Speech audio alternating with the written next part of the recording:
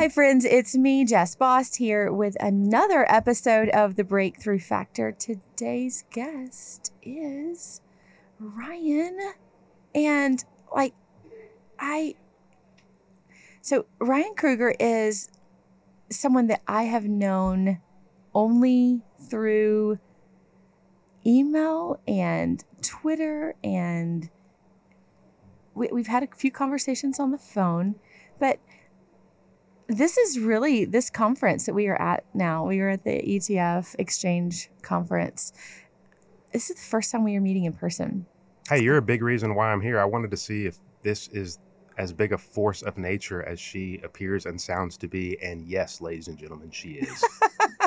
So, Ryan Krueger, I am so excited to meet you here and also have you on the podcast. And tell us a little bit about you and tell me how you not just physically got here to ETF Exchange today, but tell me how you got into finance.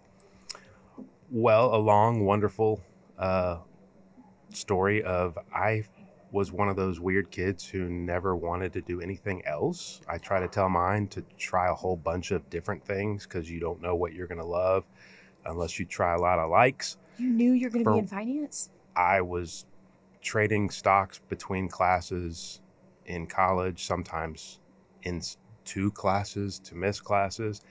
And I just fell in love with this at an early age, wanting to figure out how all this works. This is amazing. I love it. And started, I know this show is about breakthroughs, so I had a great opportunity since I was broken down real early with my first answer to, could I get an interview at this biggest and best Wall Street firm? And the answer was no, no, and no. They don't hire anybody that young. They're not interested. So good barroom trivia for me as I sit here with you today. I have never had a resume in my life because they declined an interview request. So I never even got to that stage. I wrote a letter and begged for a conversation since an interview wasn't on the table. And I agreed to start in the mailroom for $23,000 a year. No.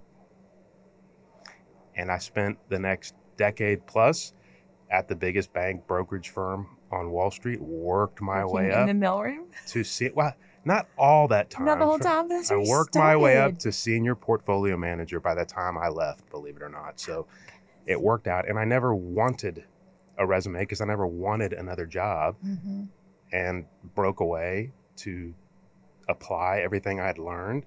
And most of it, frankly, was what I'd learned doesn't work for investors. I mean, their playbook is thick for a lot of reasons, and I think confusion is a big business for them. So it was a process of whittling down to the only couple pages that I knew worked for investors to be able to launch my own firm and serve them, which was in 2006. And I'm sitting here with you today because we then were able to take the best page of that playbook and launch and build an ETF around it as well to share with more people. Yes.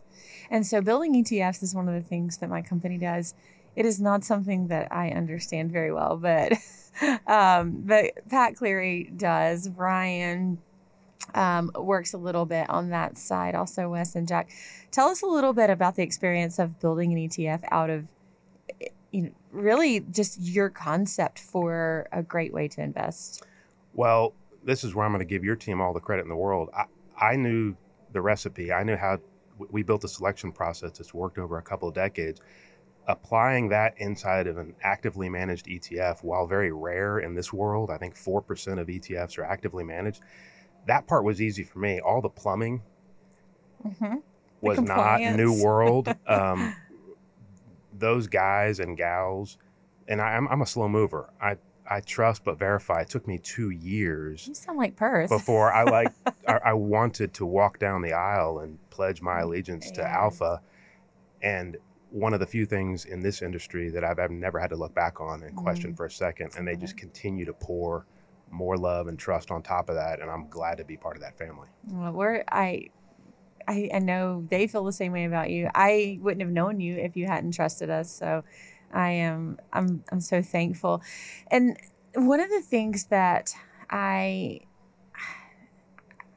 just find really wonderful and genuine about you is the fact that you celebrate moments. And even in one of the emails, I think I discovered in an email that you sent me, was that you refer to your um, some of those ones and some of the ideas and concepts as the Grindex.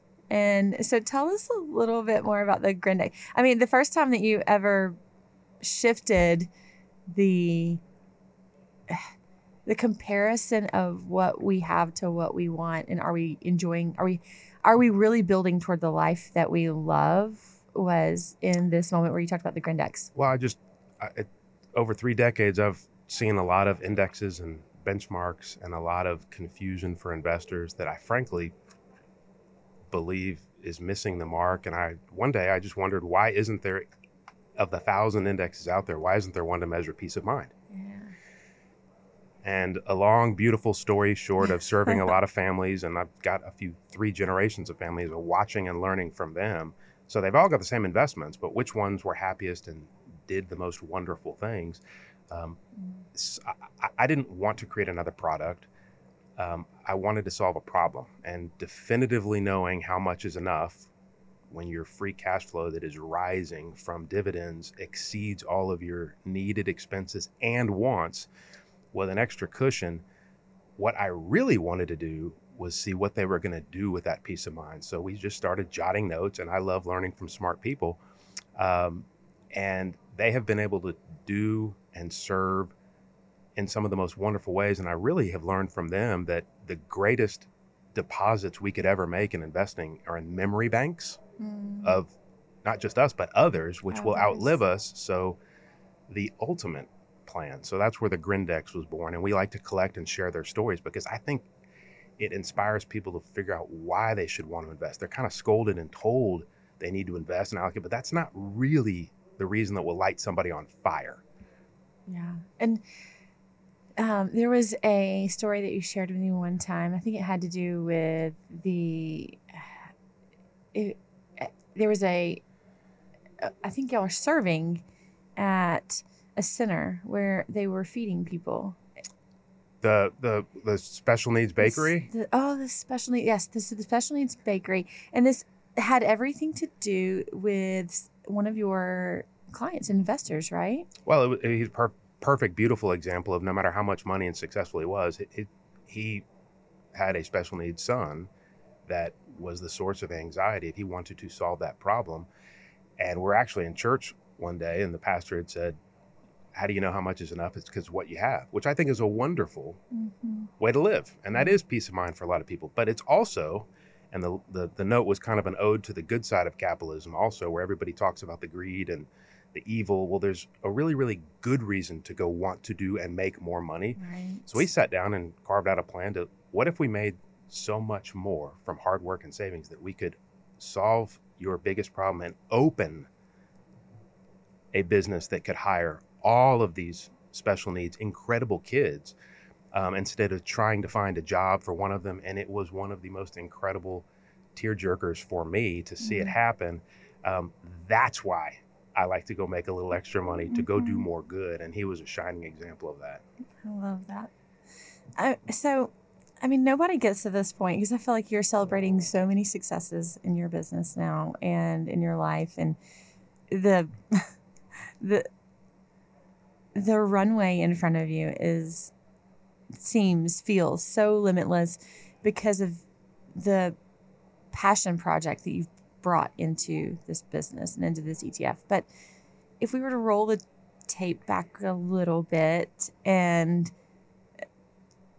look into Ryan's life when you were going through building, when kids were young, when things were not as easy, what are some of those moments that you just really felt you had to push through, and what are some of the things that you did to get to this point?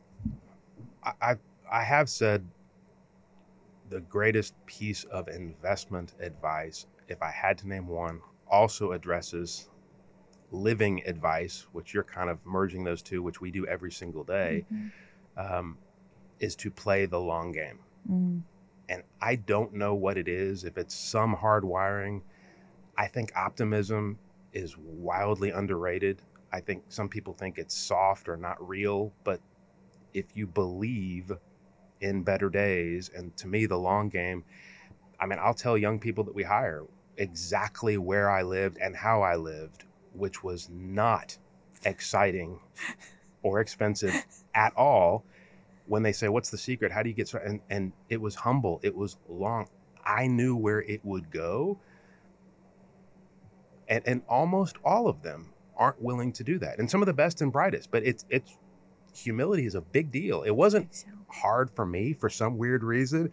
I didn't mind starting at the very bottom. And I think the secret going forward, everybody, it's not about wishing you did something different earlier. That's the only part of this question that I want to project it for. I still think people in the middle of their life or halftime or the third or fourth quarter, the right ones, the ones that are really on fire for what they're doing, they're still playing the long game. They're never saying, I want to just live for today. They're thinking about, and I yell every single morning on my way out the door with my little girl, let's attack this day with a relentless enthusiasm unknown to mankind. And look out, world. Let's go. I love that. Let's attack this day with a relentless enthusiasm unknown to mankind. Gives you an unfair advantage in a lot of ways to overcome stuff. So, yes, I'm going to save that. I'm going to replay that. You got to yell it, though. You got to yell it. Okay, you can't just write it down. Okay. I mean, you got to yell it because it's contagious. So and then they kind of roll their eyes at you when they get to be teens, but that's okay. They're still going to hear it and feel it. That was my next question. I know, because I have 2 girls. You have 3. And so only 2 of them yell it back to me at this point, but the other 3, I know feel it. I know they feel it. Which 2? Which 2 yell it back? My little ones, my 2 youngest ones. And a lot of this is who you're with. I think it's the most underrated part of the investment questions. Where you are, who you're with. That's the most important part of any plan to make it stick and work. So, God, I mean, I just love talking to you. This is so great. Me too. I feel the same way about you. Thank you. It is because you bring that same spirit, which is very uncommon. And I feel like Alpha Architect attracts these types of people, and I've enjoyed the culture there so much for that reason. Russ reminds me all the time, it's the long game, it's the long game, it's the long game, because I do like to sprint. I do like to, I have a lot of things going on at once, and I appreciate the, just the advice and also the challenge of stepping back and considering that. And I mean, it's with your clients, how do you have that conversation about the long game with them? Like, is it difficult sometimes to help them understand? Because I know with your business and with your ETF, the goal is to create a systematic income for them. And to me, that would be almost challenging when I see Bitcoin having, 500% returns. How do you help them stay with the long-term plan? Yeah, and to be clear, the long game for me means a little bit different than most of our industry who uses the long game to their benefit when they say, just hang in there, it's going to be all right. I've told everybody, if I ever say to just hang in there, it's going to always work out in the long term, they should fire me. Because I've seen, especially when people are at critical moments of their life where they need to be reunited with their money. Wall Street never wants that to happen. They want bigger assets to manage. I want to reunite people with their money with rising income streams. And the long term also is intimidating. It's boring. It's not exciting. To me, the long game is believing and putting things in place with incredible, relentless optimism that things will get better. That does not mean your account or the market. I think to answer your question specifically, nuts and bolts on the investment side, the reason we can have these conversations is we are not on one side of the boat or trying to figure out what will work on the short or long term. We have safe, sacred, and speculative investments, period. That covers everything. I don't need any bigger pie chart. I don't need any more studies. So when you mention crypto, that should go alongside beautifully boring rising dividends. We're here at this conference and with some of the smartest friends and making a couple new ones. My biggest takeaway and what I'm so excited about is the most beautifully boring real businesses with rising free cash flow that have been overlooked for a couple of decades next to all these fast growing technologies, some of them not real businesses, are wildly underowned.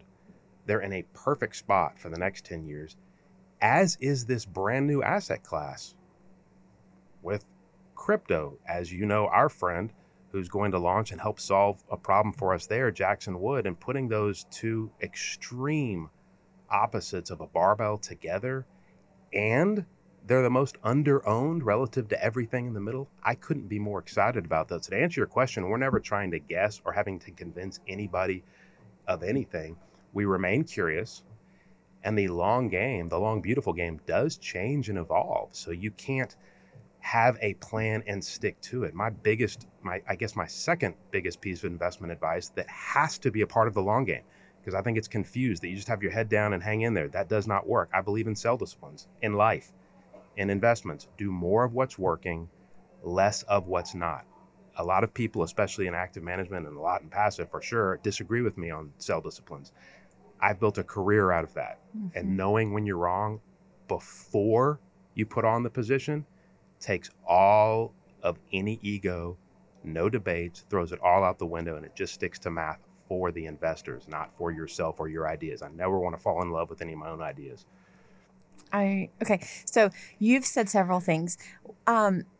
One that I heard, which is a very CrossFit term, is check your ego at the door. And that is something that I live and die by. I feel like is also something that you embrace as a business owner and as a fund manager. Like, you cannot rely on your ego to carry you through. You have these disciplines. So you said that you have this relentless optimism. So check your ego at the door, relentless optimism. What else is your guide? Are your guiding stars? It's even easier for me. I don't even bring my ego to the door to check because I've eliminated it with math. And the reason they can converge, if you have tight sell stops in place, they're going to seed the new ideas. So with relentless optimism to me, take a step back, has to start with curiosity. And some of it, to make sure we're super clear here, I have some of the same exact frustrations. I just want to solve them. So when one of my teenagers, and I've always said, if all parents are yelling about the same thing, it's probably the next $1 billion idea. Like, don't just tell them to turn it off. Go deep. Go sit next to them. Go. Where is that? Peter Lynch, one of my favorite stock pickers of all time, said he'd follow his daughters to the mall. Well, now I'd say follow your teenagers to the couch. See what they're doing. Yeah. Talk to them. Yeah. Yeah. To the computer. And solve some of your frustrations by, as long as a lot of people are going to do that, let's see if we can go make a couple of bucks to hedge our emotions. Right. Right. And now there's millions of dollars in online gaming, in online real estate, my daughter is incredibly gifted at building out skins on, it's not Minecraft. And she's incredibly gifted. She's so talented and has the ability to make an endless amount of money just through. And then I love, because I'm a sucker of wanting to talk about this stuff, and I think the greatest investment and lessons we can give or ever provide, we're got to talk to our kids at the supper table, because schools aren't going to do it.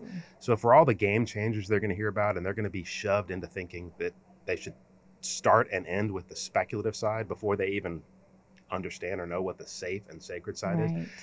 I always just ask them a simple question. For every game changer, can you name one game unchanged? So a business that's worked for 100 years for reasons that we almost take for granted now. What was in your grandmother's pantry, just like your mother's and just like your daughter's down? Such a great question. And for a kid, it's a fun question and you get funny answers. But I actually think professional portfolio managers would have just as difficult time answering that question, which is why it's so valuable, in my opinion. It's a valuable question. So for every game changer, can you name one game unchanged? And they're even harder there are significantly fewer game unchangers that are absolute. People talk about, I think moat is actually an overused term, which might surprise you as a dividend growth manager. We don't want just for the sake, wide moats can be too crowded and too obvious. What we want to look at is the direction of the moat, not the size of the moat. Are they able to increase operating revenues? A lot of these beautifully boring old dividend stocks and most of these ETFs and funds, moats can spring a leak, and they're not even generating top line growth. So what we want to look at and talk about is who has a moat, but the direction, you're actually deepening or widening the moat, while some of these other ones may be leaking. So sustainable growth is what I just heard there. Curiosity. I'm still going to say check your ego. For there's people who they can't leave their ego behind. So we're just going to have to say check it when you get to the door. And relentless optimism. What else we got? That's 4. That's a pretty good day. That's a good day. That's a pretty good day. That's a good day. That's a good day. And then if we were walking out the door, what are we saying? We're going to attack each day with a relentless enthusiasm unknown to mankind and womankind. Yes. Yes. I like that addition. You know I do. Ryan, thank you so much for being here with us today. Again, the most incredible people in the world have been brought to my doorstep, I feel like, through Alpha Architect. And I would not have known them without Wes and Jack and Pat and Ryan and the folks at Alpha Architect just continuing to cultivate an environment where folks like you can come and build their ideas in a way that's sustainable, in a way that checks the ego, in a way that brings the enthusiasm and the optimism into these ideas that they're doing. So, hey, well, they're lucky to have you too, because ideas by themselves in a booth don't do anything. You got to go collide with good luck, and that's what you do, and that's why I'm excited to know you. I knew there was a 5th one there. Collide with good luck. Just keep going till you collide. I love it. So I was going for that 5th one. We found it.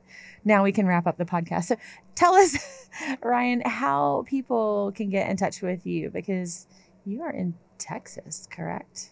Houston, Texas. Where everything is bigger, right? And hotter. About to be. About to be very hot. Tell us how people can get in touch with you without having to go to Texas. That's a good idea. freedomdaysolutions.com, and love to meet and share ideas with friends on Twitter. Ryan Krueger, ROI. And I'm always hanging out with the Alpha crew. You can find me anywhere they are, and my trusted allies. And I'm very grateful to be partnered with you. Thank you. Thank you, Ryan.